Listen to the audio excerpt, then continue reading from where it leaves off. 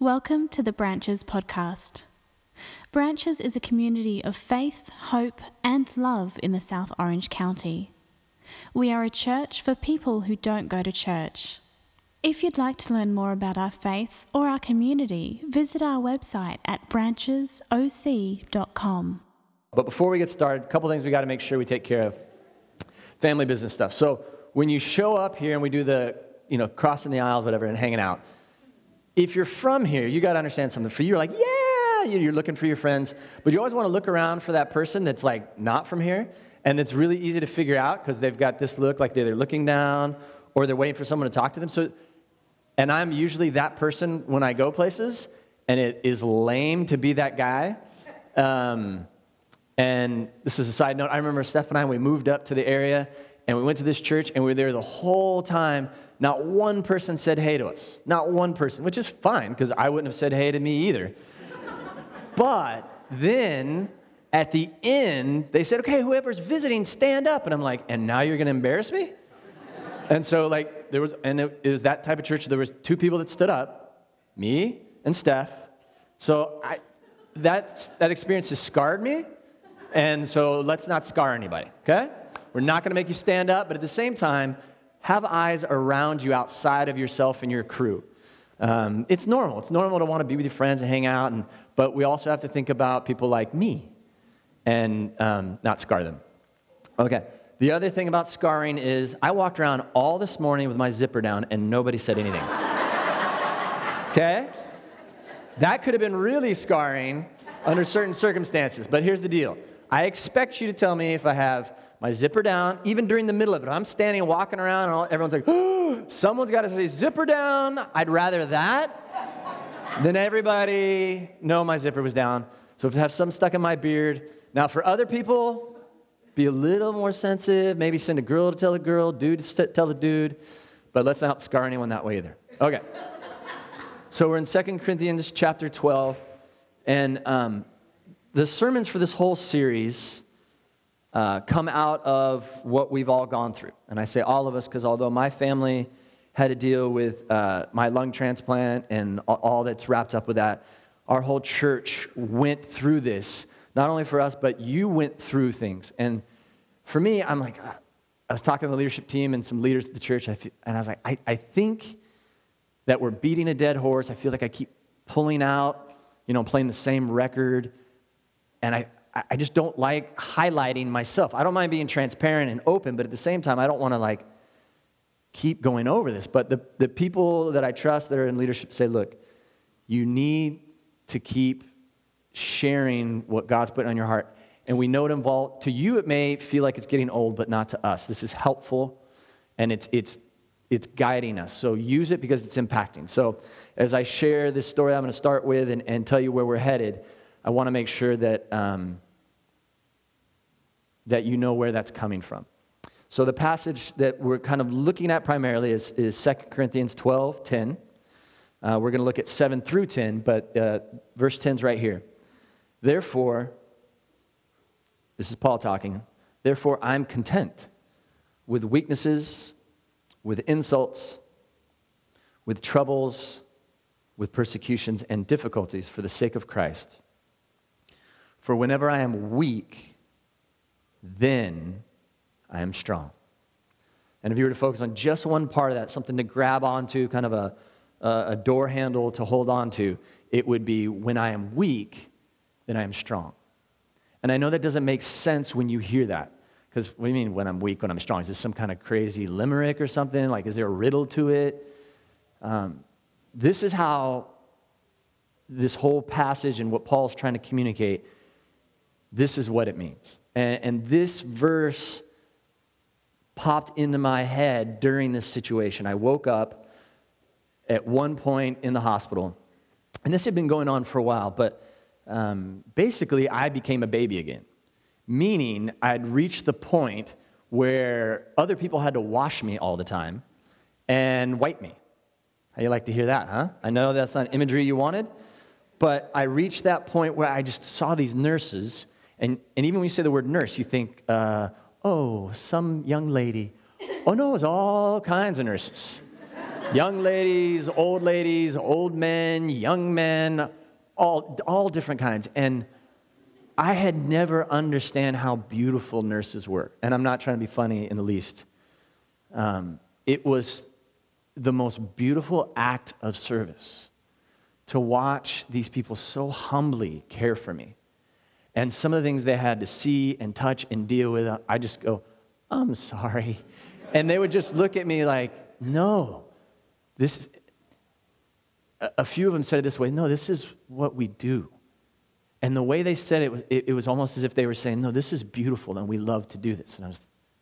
And so in the beginning, you can, like I remember reading about someone that went through this. He had ALS and he knew it was coming to the point where he was going to have someone, as he said it, wipe his butt. And he was petrified of that moment. And I thought as I was reading that book, this was a long time ago, reading that book, I thought, oh, that would be really rough for me. It's not that rough. And what I mean by that is it's so beautiful.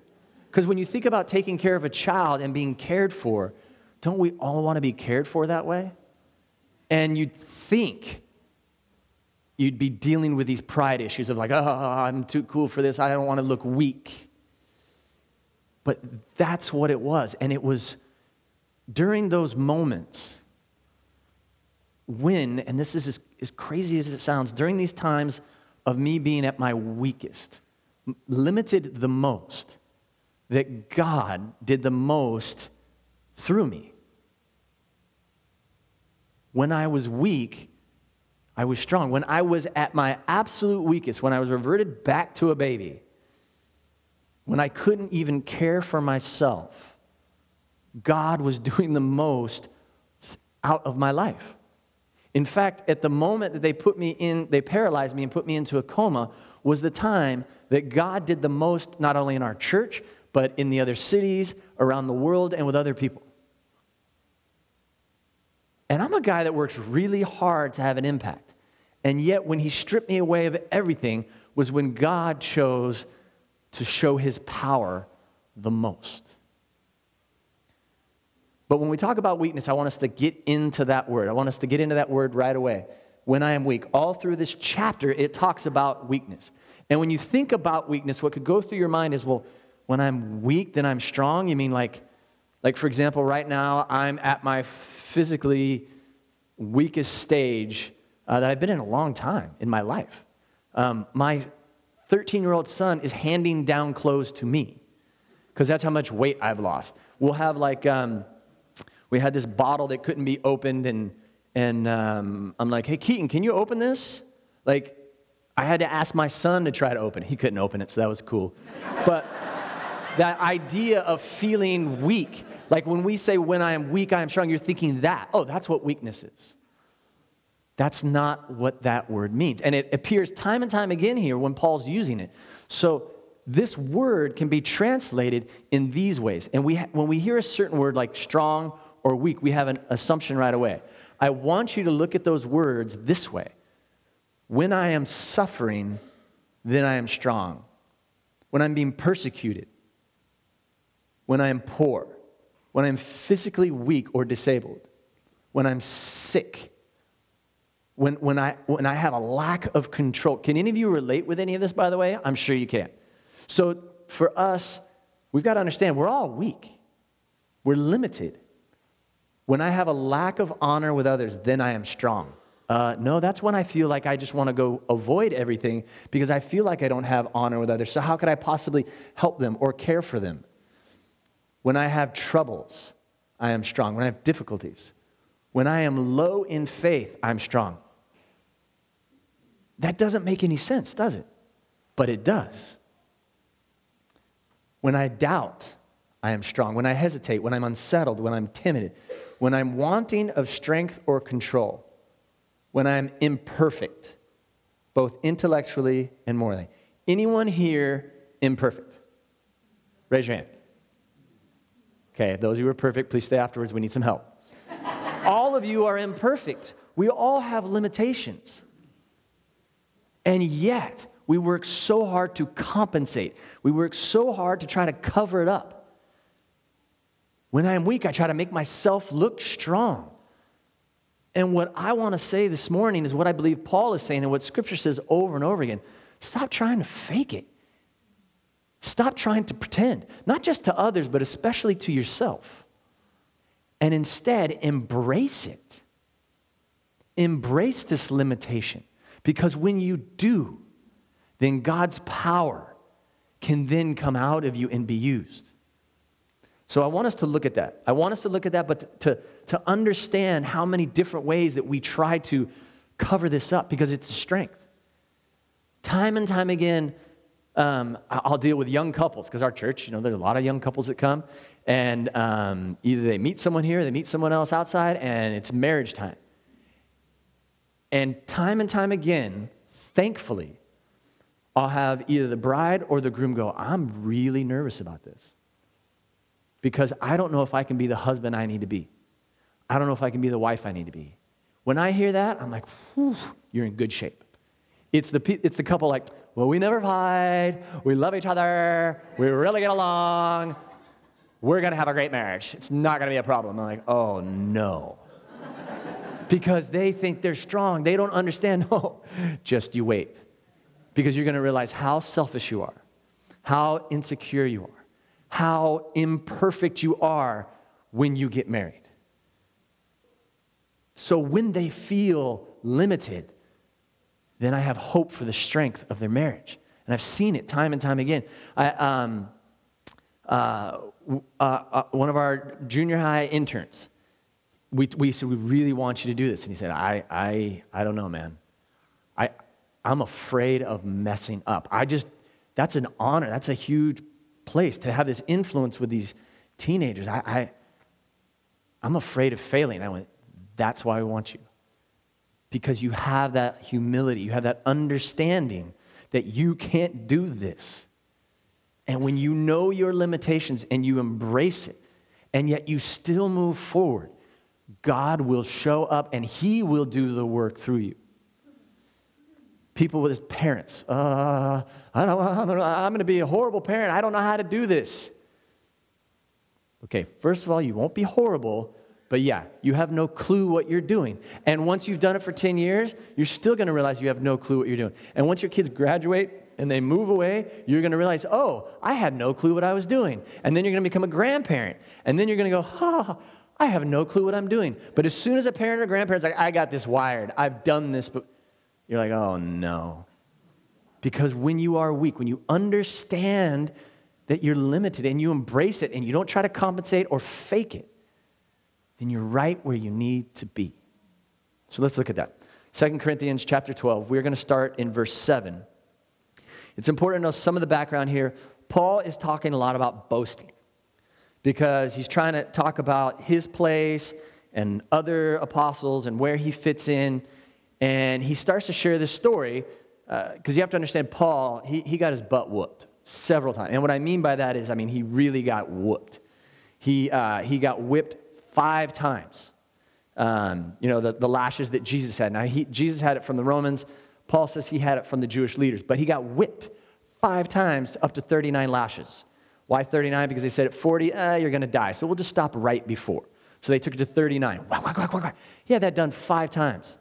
He got stoned once. Now, I don't mean stoned. I mean they took rocks to kill him. These guy got shipwrecked. I can't remember how many times it was. 3 times. Who gets shipwrecked 3 different times? And this was all because he was traveling around to share the gospel. And this is a guy that used to do this to other people. They used to whip other people. And then when Jesus confronted him, he turned his life around and then started sharing about the love that Jesus had and what Jesus had done. So this is a guy that had every reason to boast.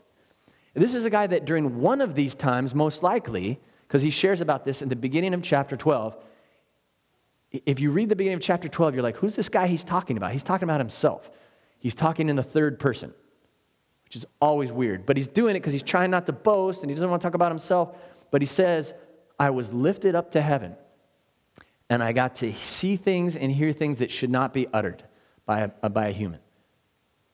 That's pretty big time. So as he's sharing all that, he then gets to verse 7, where he says this. Therefore, whenever you see therefore, it's there for a reason, and it's referring back to this Well, I was taken up to heaven, and I got to see all this, and I have this badge of braveness because I got shipwrecked for my faith, and I got beat for my faith. He said, all of that happened, but therefore, so that I would not become arrogant, so I wouldn't compensate, so I wouldn't try to put a mask of confidence on, a thorn in the flesh was given to me. We have no idea what this is. So we're not going to spend time trying to think of all the things a thorn in the flesh could be. But that basically brought him to weakness. There was suffering. There was disability. There was something. It could have been physical. It could have been emotional. But it was significant enough that he says this. He calls it a messenger of Satan. It was a messenger of Satan to trouble me so that I would not become arrogant. And Paul says he asked the Lord 3 times about this, that it would leave him.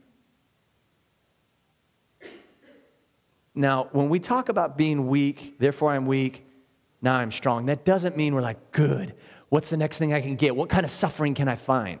We're not supposed to want this. That's why Paul said, please take it away. David from the Old Testament did the same thing. Lord, take this from me.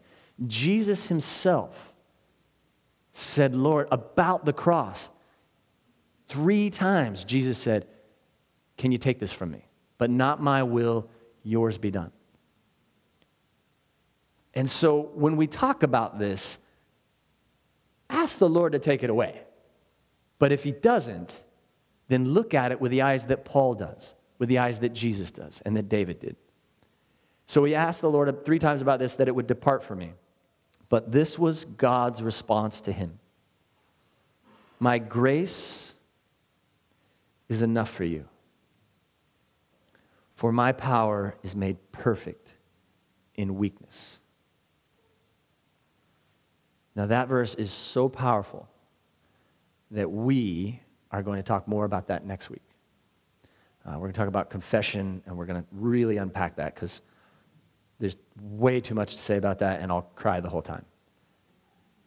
The next verse, so then I will boast most gladly about my weaknesses. So instead of boasting about his sufferings, about not his sufferings, but about all of his badges of honor, all the ways in which he has suffered for God on purpose with the shipwrecks and the beatings, he says, I will instead boast about my limitations. So that, there's a reason behind it, so that the power of Christ may reside in me. That word power, some of your Bibles will translate it strength. So the strength of Christ may reside in me. Again, the power, and this is important that we understand this. This isn't, hey, when you embrace your weakness, then you are going to become so bad to the bone. You are going to be so strong. That's not what it's saying. You're still not the strong one. It is God who is strong, but he will be inside of you. We are just vessels. We are cups. We are gloves that were designed and meant to hold this power. But we are not the powerful ones. It's still God doing this work. When I talk about being in the hospital and the most impact I've ever had in my life on another human being happened when I was at my weakness, it wasn't because of me. I didn't do anything. But I was most able for God to use me. Because God has always been in the business of choosing the weak to show his strength. Now, we're all weak, right? So, well, then why wouldn't he just choose everybody? Because not everybody embraces that reality. And when we try to avoid that reality and try to go, okay, I'm not weak, I'm strong, then we just do dumb things.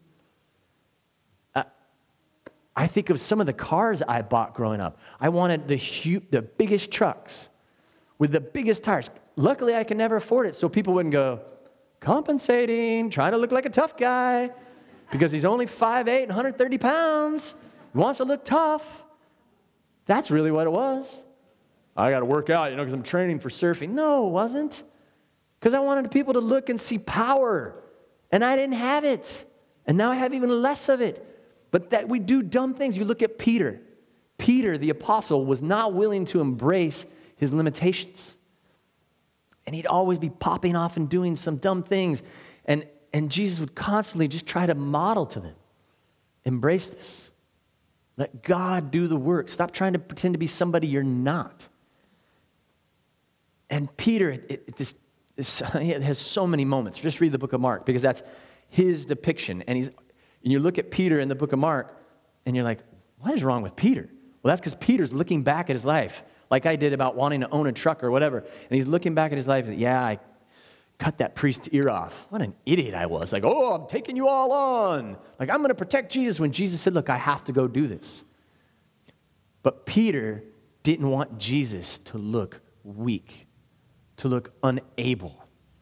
And yet Jesus was surrendering to this. This word power. This word power, it doesn't mean what you think it does. It means to be able. So when I am weak, the ableness of God will dwell within me. When I am limited, the power of God will be within me. When I am feeling unvalidated, is the validation of God himself that will reside in me. And as I'm saying this, do you believe this? Or you think I'm talking about just Paul? Or do you realize that Paul is one of us? That you are the same? Do you believe that? Do you know that? I don't know how you define yourself, but you are not the one to define yourself. God is. And Paul is trying to clearly define, look, this is what God has shown me about myself and about us. That when I feel undistinguished or the last person to have any authority, when I embrace that, then God's distinguishedness is able to impact others and love others, to have authority over others. When I feel like I have no influence or ability to have an impact in this world, I can't change the world. When I realize that, then I am now able for God to set me aside where he can change the world. When I feel that I couldn't possibly do something, and I embrace that, then God's possibilities can happen. Capable. I mean, if you just want to sum it up to one word, it's to be able. That word, the word that's actually there, is where we get the word dynamite from. So that word power and strength, it's the word we use for dynamite.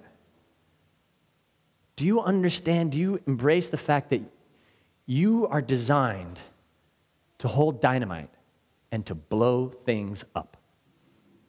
Think about that. That's what we were meant to do. And we are filled with examples. Paul, he blew up his entire culture. He embraced this reality because before that, he was resting, as he says earlier in 2 Corinthians. He goes, I was holding on to my accomplishments. You know, I got this degree and I did this and I was really smart at this and I was a great speaker and I could do this and I could do this. But then God showed me who I really was. And then he got to the point where he actually changed the world, where he blew it up. You do understand what I mean by blowing it up, right? That's a good thing. We're not talking about destruction, although taking down injustice, taking down untruths, but especially building something. So it's that combination of both, to take down that which is wrong, but to build up that which needs to be done, to blow it up. Steph talked last week about Mary. Talk about Mary and Elizabeth, two women that in their culture and in our culture would be looked at to some degree as being weak. Oh, Mary, you're a single pregnant teenager out of wedlock. Yet she was the one that God chose to be the mother of God. He chooses the weak to show his strength. Elizabeth had been trying for years to have a child. And in that culture, at that time, they actually would shame them. Well, something must be wrong with you then. And they would be shamed. And yet God chose her for her to give birth to John the Baptist. I think of our church. This is a tiny little church in the world. And yet it has been communicated to us from churches in our area, from other mega churches, from other people around the world. I mean, I got a text from Tori Spelling. Yeah, not just a text, a video text. saying thank you for what you have done. This community of faith, you blew her up. You had an impact, and yet we were at our weakest as a community of faith, and yet God chose to show his strength within us. Jesus himself, when he chose the disciples, why didn't he go and choose the leaders, the kings? Why did he choose fishermen and farmers and tax collectors? Because they were the most able to get to that point to embrace their limitations. My son and I, we were in a max moment where I was left to take care of the kids, and I found a way where two of the kids got farmed out, and I had one, and one of us went and got some food at this Italian takeout place in our city. And I don't get out much, but I was out, and one of our friends who I hadn't seen in a while, not a really close friend, but just an amazing guy, and we've known his kids, and our kids grew up together, and he came up, and he walked in, and we get this typical response. He's like, whoa. And this is a tough guy, right? Like surfer, I'm in the community, I work in the surf industry. And he walks up, and his eyes just start watering. And he says, you know what, man? You will never know the impact you've had on my family, and you'll just never know. And it's still like, are you serious? Like, I didn't do anything. But God did. He chose this whole experience to do things like that. And when you think about being at our weakest, Jesus, the Son of God, his greatest gift to us was to become the weakest he could be and to die on a cross. We need to embrace the reality of our limitations and not be afraid of it. Whatever it is that you are struggling with, well, I'm not good enough here, or I struggle with this, or I would never. You know what? Don't be afraid of that. Embrace that. Because then when you ask God to take it away, if he chooses not to take it away. Now let's be honest here. Some of the stuff we're dealing with is of our own making. And some of it is the sin of others. And there's consequences to sin. That's just the reality. But in that, as we've talked about before, God can even take that and repurpose it. But then there's just the senseless stuff where we're like, wait, I don't understand why this would happen. Or why do I feel this way? Or why did this happen to me? It's not fair. And I'm not saying it's fair. Paul wasn't saying it's fair that he got whipped that many times. And this thorn in the flesh, we have no idea what it was. But it doesn't sound fair. But God can repurpose that and show his power in it to the point where you want to embrace it. My kids still have a hard time understanding, just like I do, that if I could go through this again, I would. I'm not pumped about what it put my wife through and still puts her through. I'm not pumped about what my kids still have to go through, dealing with the trauma of what they went through. But at the same time, I've seen the power of God. I've seen the dynamite of God come and blow things up to repurpose them. And my hope for us is that you will embrace that you won't run from it and be afraid of it. That doesn't mean you need to run to it like, yay, suffering, this is awesome. But at the same time, to understand that in that, when we ask God to take it away, if he doesn't take it away, then he can repurpose it. Because he is all able, all powerful, all authoritative. He has the authority to change, to recreate. And he wants to use us. You have that responsibility. As a community, one of the best things that's happened is that we become transparent with each other. You know, we have these groups. One of the things that keeps people from joining groups of other people is because you've got to be with other people. And when you're with other people, one of the most difficult things is not just them, but you seeing yourself in them or having them mirror back to you. Like, I don't really want to be open and honest. I just want to encourage you to be transparent for the benefit of others, to embrace that. Because we're all in the same boat. We just try to compensate and make it look different. It doesn't mean we need to walk around and go, hey, I'm incontinent. I mean, that's a little awkward. You know what I mean? But I'm sharing that kind of stuff with you because if I'm going to take the bar that high, then if you take it here, we're good enough. But we all struggle with all kinds of things. where we don't feel able. So let's stop trying to pretend that that there's nothing wrong with being confident. There's nothing wrong with recognizing the strengths that God has given you, but let's be honest and transparent in this community. And secondarily, you are here and designed for the purpose on this planet to blow things up, to love God and to love others. And there is nothing more dynamite than God's love that is shared with others in a very practical way, where we pour our lives out for other people and we put others above ourselves. And you may go, well, I can't do that. Yes, you can. I don't care what your struggle is or what you think it is. That means you are weak. Embrace it. It's the reality. We all have it. Because we are jars of clay. I was going to put it up there, but I don't want to put it up there. I want you to look it up in your Bible. 2 Corinthians, you're already there. Chapter 4, verse 7. We have this treasure in jars of clay. Us. Paul is saying we are jars of clay. And these jars were meant to show the surpassing greatness of God's power.